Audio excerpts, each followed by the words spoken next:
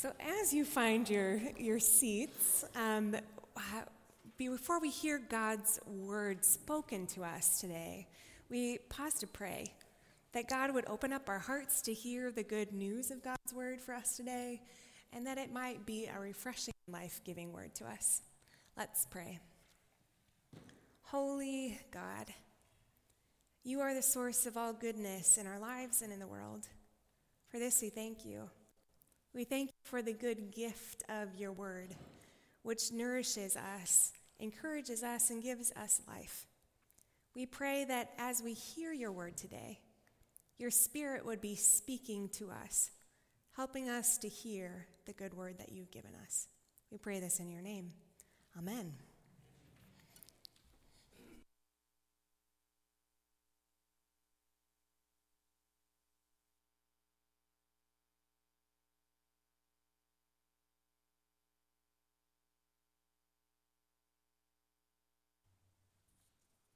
A reading from Psalm 139, to the leader of David, a psalm.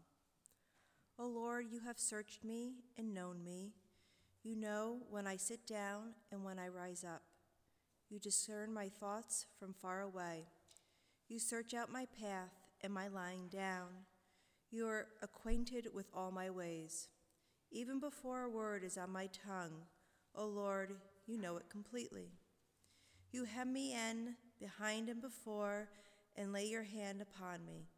Such knowledge is too wonderful for me. It is so high that I cannot attain it. Where can I go from your spirit? Or where can I flee from your presence? If I ascend to heaven, you are there. If I make my bed in Shiloh, you are there. If I take the wings of the morning and settle at the furthest limits of the sea, and even there your hand shall lead me. And your right hand shall hold me fast. If I say, surely the darkness shall cover me, and even the light around me becomes night, even the darkness is not too dark to you. And the night is as bright as the day, for darkness is as light to you. For it was you who formed my inner parts. You knitted me together in my mother's wombs. I praise you, and I am fearful and wonderfully made. Wonderful are your works that I know very well. My frame was not hidden from you when I was being made in secret, woven in the depths of the earth. Your eyes behold my unformed substance. If your book was written, all the days that were formed for me, when none of them as yet existed. And weighty to me are your thoughts, O God. How vast is the sum of them. I try to count them. They are more than the sand. I come to the end. I am still with you. Oh, that you have killed the wicked, O God, and that the bloodthirsty would depart from me, those who speak of you maliciously and lift themselves up against you for evil. Do I not hate those who hate you, O Lord? And do I not loathe those who rise up against you? I hate them with perfect hatred, and I count them with my enemies. Search me, O God, and know my heart. Test me and know my thoughts. See if there is any wicked in any way of me, and lead me in the way everlasting.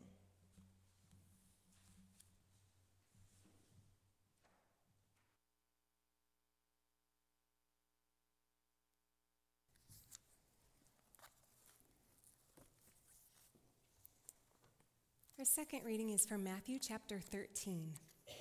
Hear this word of the Lord. That same day, Jesus went out of the house and sat beside the sea. Such great crowds gathered around him that he got into a boat and sat there, while the whole crowd stood on the beach. And he told them many things in parables, saying, Listen, a sower went out to sow.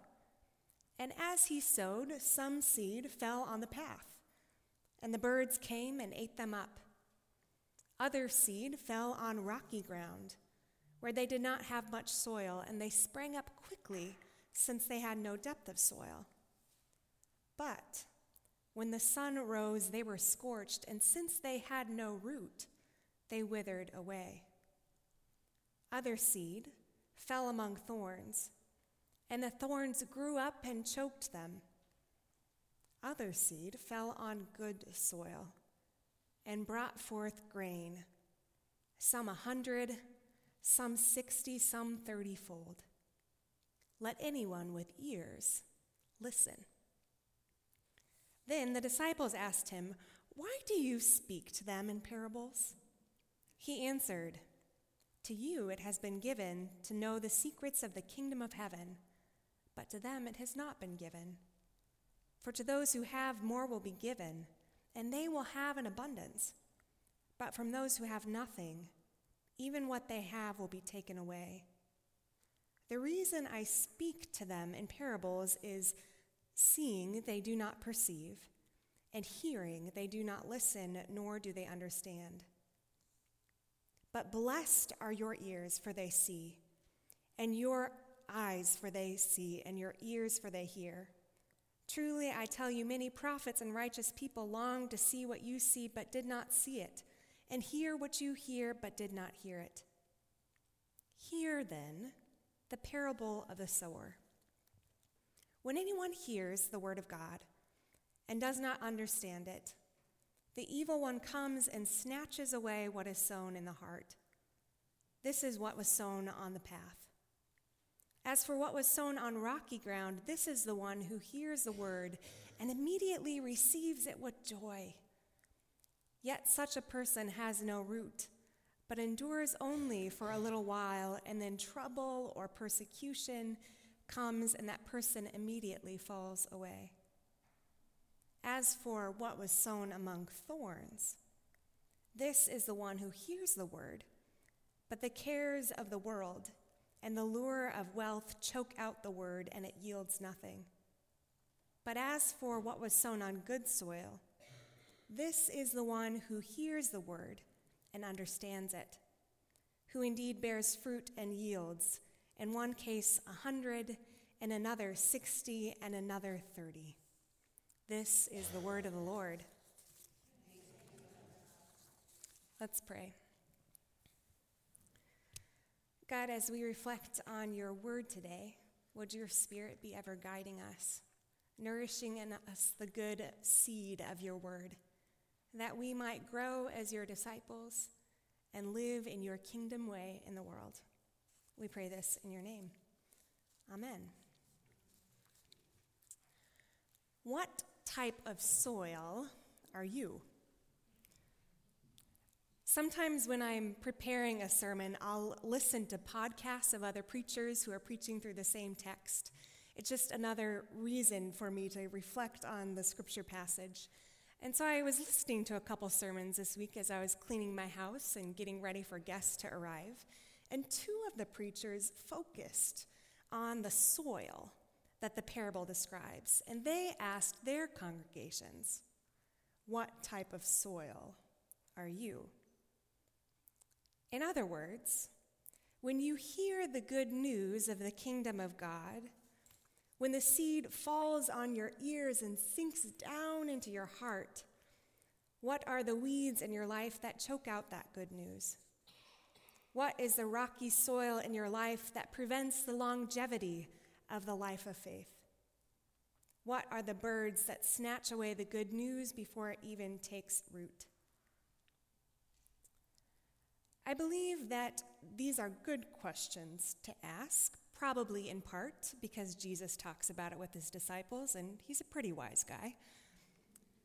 But I want to spend just a little bit of time at the beginning of this sermon talking about the soil and these different images of soil that Jesus gives to us. But I don't want to spend all of my time down in the dirt. I want to look at the bigger picture. Once we talk a little bit about the soil, I want us to look at the qualities of the sower. The sower in Jesus' parable is not named, but I believe it's pretty safe to assume that the sower represents God. The seed represents the word of the kingdom of God. In other words, it's the good news about God's grace to the world and how God desires us to live. The soil, as we heard from Jesus, is where the word of the kingdom of God falls in our lives. Jesus' parable is a metaphor for discipleship. In other words, how does that good news of the kingdom of God take root and grow in our lives? How does that seed flourish and flower in us, transforming us to live in God's kingdom way? And what are the things in our lives and in the world around us that prevent this seed of the kingdom of God from growing in us? I think we all know that there are things in our lives that prevent us from living how God calls us to. We don't always live with humility, and I say that intentionally because I'm included. We don't always live with radical love, hospitality, or care for the oppressed. We get distracted by wealth, prestige, and power. We allow these things to order our lives instead of allowing our lives to be ordered by God's kingdom vision of justice and peace. Sometimes it seems easier to live how the world lives. The thorns of wealth, control, and power can prevent us from growing to bear the fruit of generosity, kindness, and humility and dependence upon God. But the word of the kingdom of God calls and forms us to live in a different way. Jesus follows up the parable of the sower with the parable of the mustard seed. He said this: "The kingdom of God is like a mustard seed that someone took and sowed in a field. It is the smallest of all the seeds, but when it has grown, it is the greatest of shrubs and becomes a tree, so that birds of the air come and make nests in its branches." The word of the kingdom of God grows in us beyond what we can imagine. This is God's work within us. It is not our own work. The Holy Spirit works in us to transform us into who God desires us to be. The sower who gives us the seed does not abandon us. The good work that God calls us to, that God begins in us, God will complete. The sower, like any good farmer, tends this transformative work inside us so that we can bear fruit. So who is this sower that sows and transforms and brings life? I think this question is one of the greatest lessons in the parable. I'm going to move away from these other preachers and their questions of what type of soil are you. I'm actually a lot more concerned with what is the character of the sower. We actually aren't told a lot about the sower. Jesus begins the parable by saying, "Listen, a sower went out to sow. As he sowed, some seeds fell along the path." And that's about it. That's all we get about the sower. And the parable goes on. We aren't told the sower's shoe size, his or her favorite color, what type of music he or she listens to. We aren't even told why the sower is sowing. All we know about the sower is that they're doing their job. They're sowing the seed so the crop can grow and take root. That's what we know. There is one thing about the sower, however, that seems really interesting to me, and I noticed right away. It's implicit in the story, and it's this. The sower is very liberal with their sowing of the seed. If the sower knows that there's different types of soil and the seed won't grow there, why sow there? Why sow on the path if you know that the birds are going to come and eat the seed? Why sow among the thorns if the seed won't bear fruit there? Why sow on the rocks? I mean, am I alone in my confusion? It seems logical to me that you would sow seed where you want it to grow and where you know that it would grow. As a farmer, you don't waste seed frivolously, as the sower seems to be doing.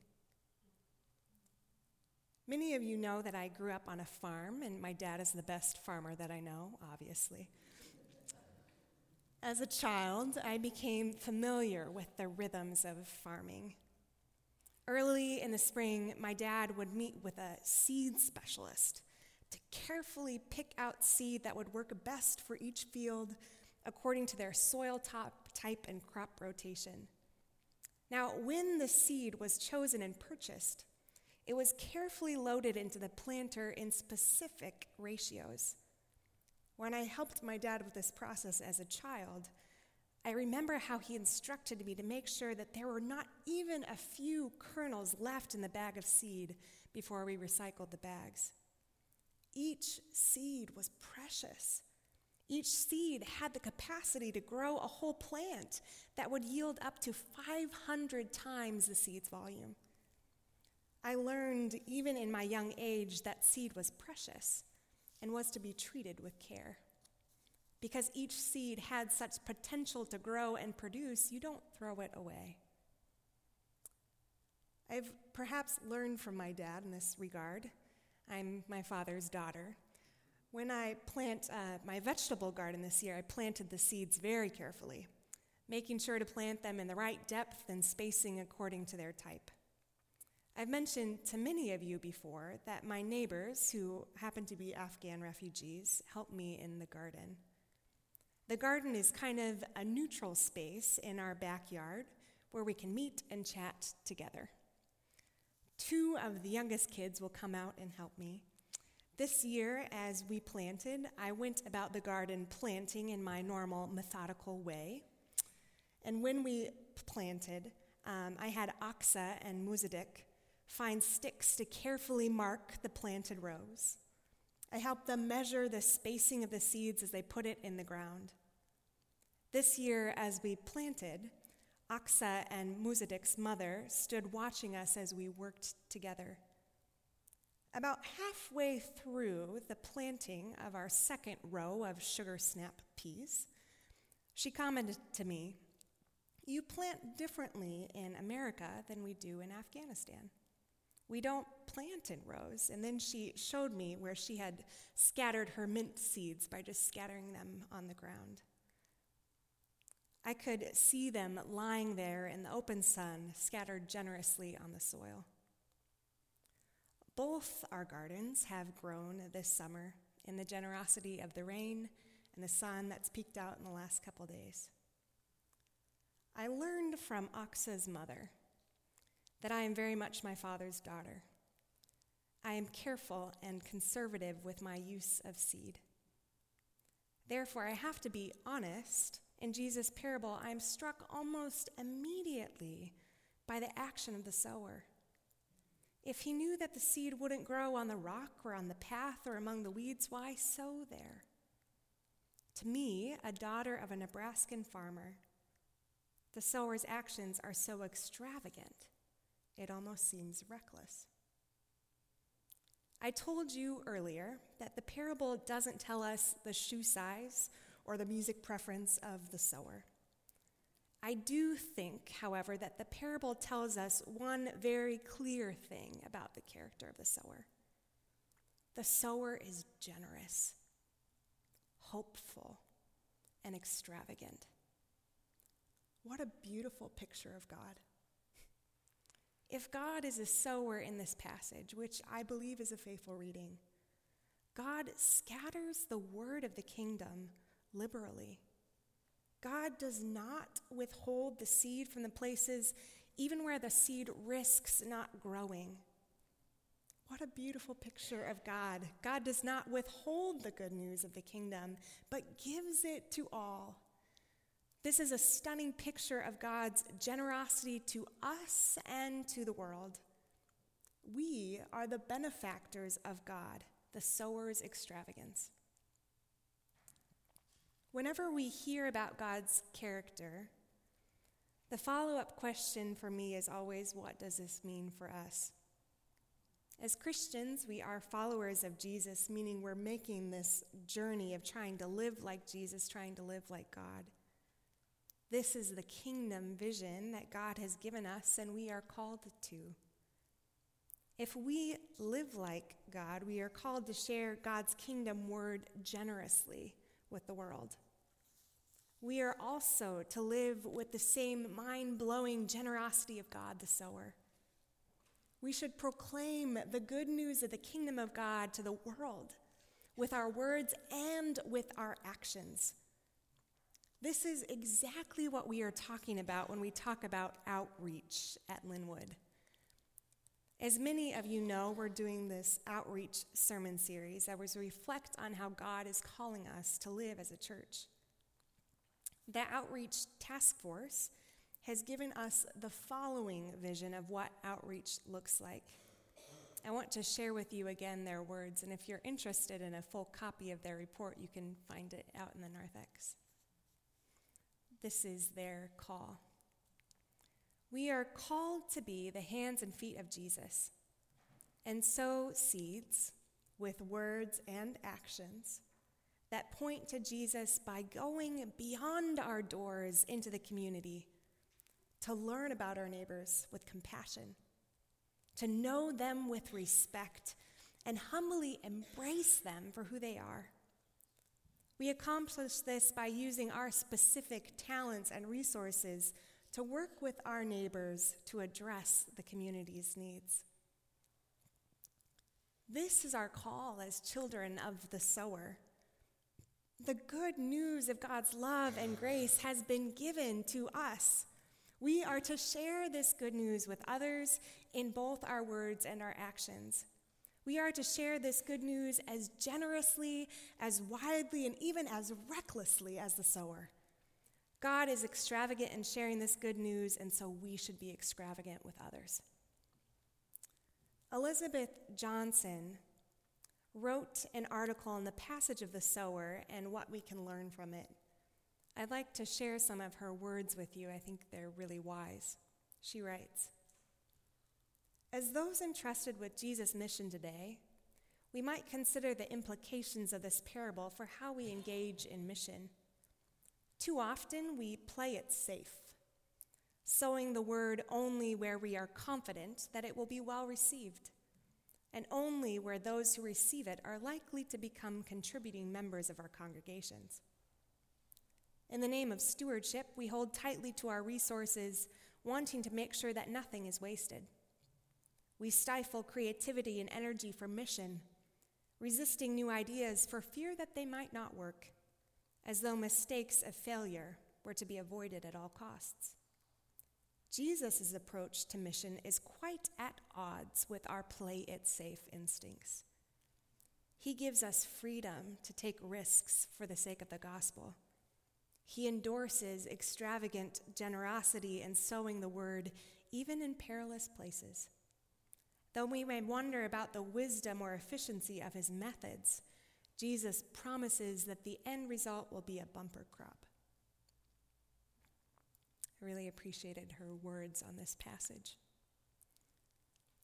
During this whole outreach sermon series, I've been giving you, quote, homework to go and practice during the week.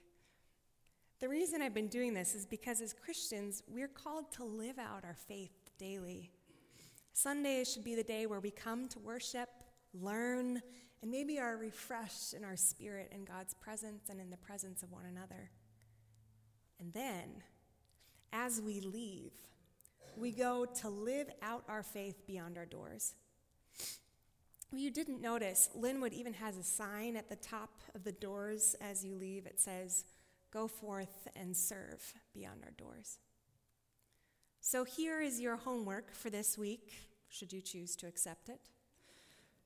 This summer, Linwood is doing 3 community events for outreach. We are funding these events with the money that our donor gave us specifically for outreach. And on Sunday, July 14th at 1 p.m., we're having an event at the Fort Hunter Firehouse. The purpose of the event is multifaceted. We are catering a meal to say thank you to first responders. We're inviting people to bring a food item to support the Guilderland Food Pantry. Therefore, we're trying to support and connect with people in our community that are doing the kingdom work of caring for people in need. We are also opening up the event to the larger community. We want people to come and meet each other and get to know each other.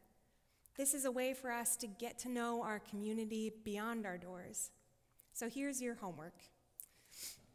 We have little printed cards with information about the event. Invite a friend. Choose somebody who lives down the street from you or that you go to work with. I'll be honest. I don't know who's going to show up at this event. You can invite someone, and it's a good possibility they'll tell you no. That's always the hardest part of asking someone. But you never know. Imagine someone coming who has been suffering from depression, and they just really need a time to connect with people and know that they are cared for. Imagine someone coming who has no idea that the food pantry exists, and they might need the food pantry for their own resources or want to volunteer with their family. Imagine someone coming who is really wondering about spiritual life, but has been scared of churches and is just a little curious to see what the Christian life is all about. We don't know what God is going to do at this event. But as a people of faith, we are all about creating space where God can work in us to do immeasurably more than we can ask or imagine. God has been generous with us, and we are to be generous in sharing the good news of God's love to the world in our words and in our actions. God is the one who works in people's lives so that they can know God's love for them. As you invite people this week, I encourage you to even be open in your conversations as you invite people. Maybe there'll be an opportunity to show encouragement or care, or an opportunity to show God's love. May the generosity and extravagance of God the sower inspire you and strengthen you. Let's pray. God, your goodness is so extravagant to us. We're so grateful for the gift of your love, of your Son, Jesus, of your word, which inspires us and changes us and shapes us. We pray that as we receive your generosity, we would become more generous with others. Transform us and grow in us the work that you are calling us to do. We pray this in your name. Amen.